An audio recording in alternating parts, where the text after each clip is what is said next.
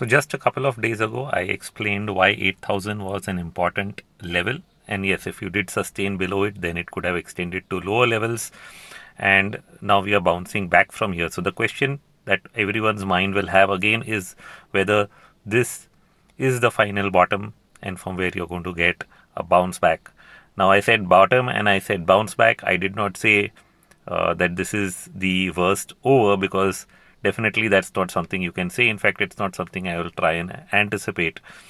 So if you do get a meaningful bottom, and I'm still saying if is, then that's when you will probably get a larger retracement of this move. But I feel it is still too early to say that, even though you had some extremely oversold readings, and almost a week back I did think it was time to get something like that. But what we are really seeing is the relentlessness of this move every time it moves higher on the way lower. So I think you'd really wanted to get past certain important levels before you take that call.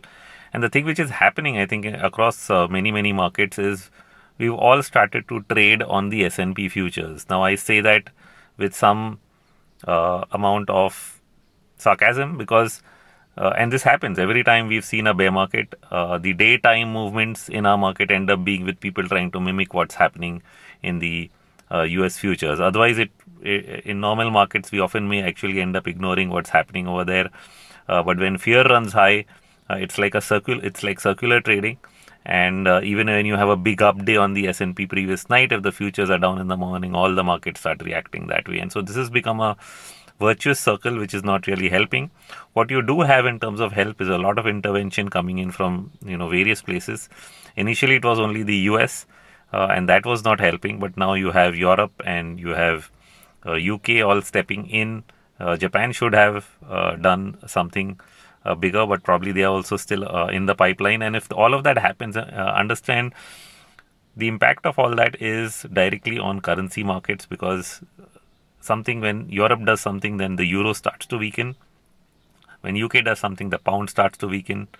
And when Japan does something, the yen starts to weaken. And that is probably why over the last several days, you have seen the dollar index gallop on the way up as markets started to anticipate that central banks around the world, non-US central banks, are going to take decisive action.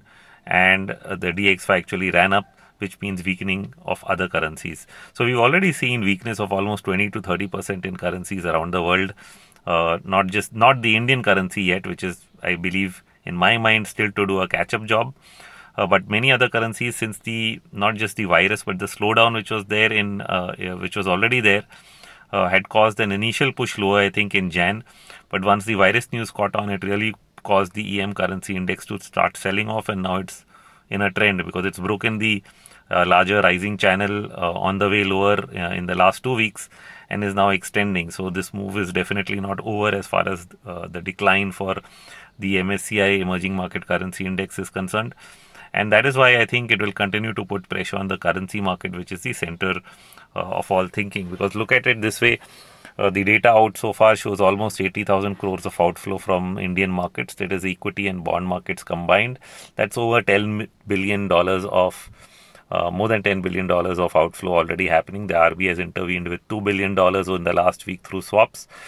And definitely it can't throw everything it has at the market, at least not at these levels. It'll definitely keep trying. But what you need to watch out for, we just had a gap up yesterday. The gap up goes past the 75 mark, or rather 74.5 is where the previous gap was. Previous high was in 2018. And we gapped above that to 74.77. So between 74.5 and 74.77, we are leaving behind what could be a breakaway gap as we break beyond the 2018 high that the USD-NR made. And so you need to watch how prices continue to behave from this level. If they continue to rise, that's a pressure point for the Indian market, because if we are to drop 20 to 30% on our currency just like the rest have, which is logical even if you want to keep the currency parity, otherwise your real effective exchange rate would become too strong. You'd want to see the USD-NR head towards the 80 mark. So that's logical as far as I'm concerned. You are seeing a reaction in various currency pairs post these announcements from the UK and the Eurozone overnight. And the dollar index is down a bit.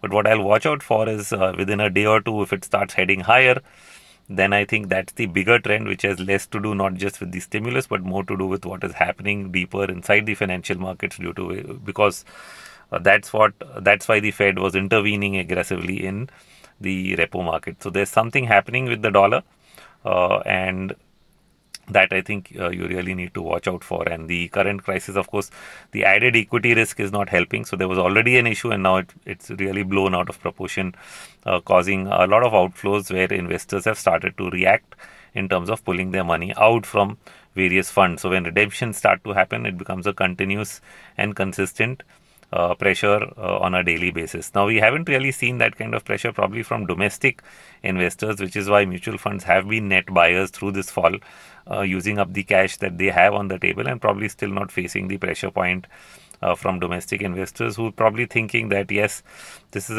a sell-off, and every time markets sell off, and especially this much, and what is the point of a panic? This must be a good buying opportunity, and I hope that's true. But if I just look at the patterns, which is the ending diagonal structure that the Nifty formed from 2018 to 2020, it's indicative of a much more longer term and sustained top that will remain in place for several years before we really go back to those levels. What will happen in between that, how many ups and downs will you get a better rate, is something that we're trying to pattern and watch on a day-to-day basis. And the next level to watch probably will be closer to the 9,000 mark, which we've almost come close to. The last time we peaked at 10,159 and then sold off. Now we're going to watch whether we, can get past the 9,000 mark. The last time I actually thought so. This time I'm just keeping my fingers crossed because you don't know. And the main thing to watch would be the currency pairs rather than what the S&P futures are doing, because what they may do today may not exactly be what the US indices may do in the night or even on Monday morning. So that cannot become the basis of your opinion on what markets are likely to do. And you probably need to look at other indicators. I've published a couple of macro indicators, both from my side and one which Elliott Wave International put out, that show extremes in sentiment typically seen at medium term bottoms have actually surprisingly not been reached or even close, even though all these markets have fallen more than 30%. So if you want to see those, you can just check them out in my long short update published yesterday. And that's all I think I'll wrap up with today. It's a good bounce to watch. But the question is, are we really going to convert it into a bigger rally, or is it going to fade again, just like we've seen or the previous Friday rally, which was exactly last Friday, pop up and then give up in the rest of the week.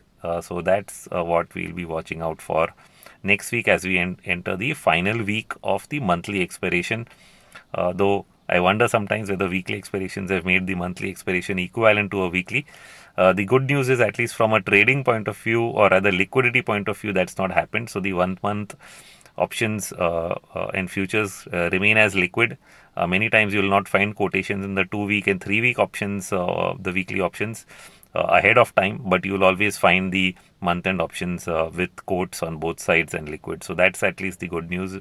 If nothing else works, you have that available in terms of an instrument that you can play with. Lastly, I'll mention on bond markets, we did have a bump up in yields yesterday, but they are actually down. So we have I had written a note on the Indian GSEC, and I said the point at which you'll move beyond the 6.5% mark, you'll actually overlap with the first wave of this fall, and it will then be confirmed as a corrective structure. We stopped just short of that. So we remain at that inflection point. Maybe in the next few days, you'll get an idea. Either bond yields continue to drop in India, in which case we've not crossed the inflection where yields start to move up rapidly. But if they do go beyond that, then I think the completely opposite view as far as the Indian bond yields are concerned should come into play, and you should be aware of the possibility that they can spike again. A lot of bond markets, because of the intervention overnight, have also paused in terms of the yields rising, which we had seen happening very, very sharply. And part of it has to do with what currencies are doing. So we'll see whether that impact continues over the next 2-3 days or the interventions have been sufficient to cool off that pressure for the time being. So that's all in this short update. Thank you.